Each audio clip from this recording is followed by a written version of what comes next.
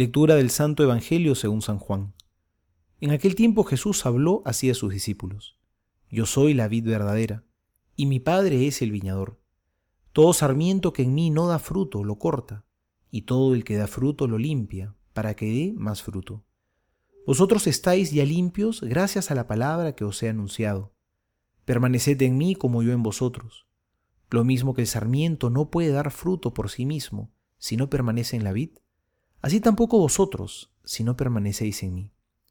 Yo soy la vid, vosotros los sarmientos. El que permanece en mí y yo en él, ese da mucho fruto, porque separados de mí no podéis hacer nada.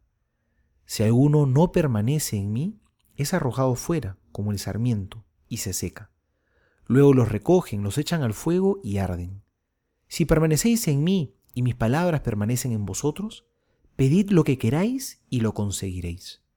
La gloria de mi Padre está en que deis mucho fruto y seáis mis discípulos.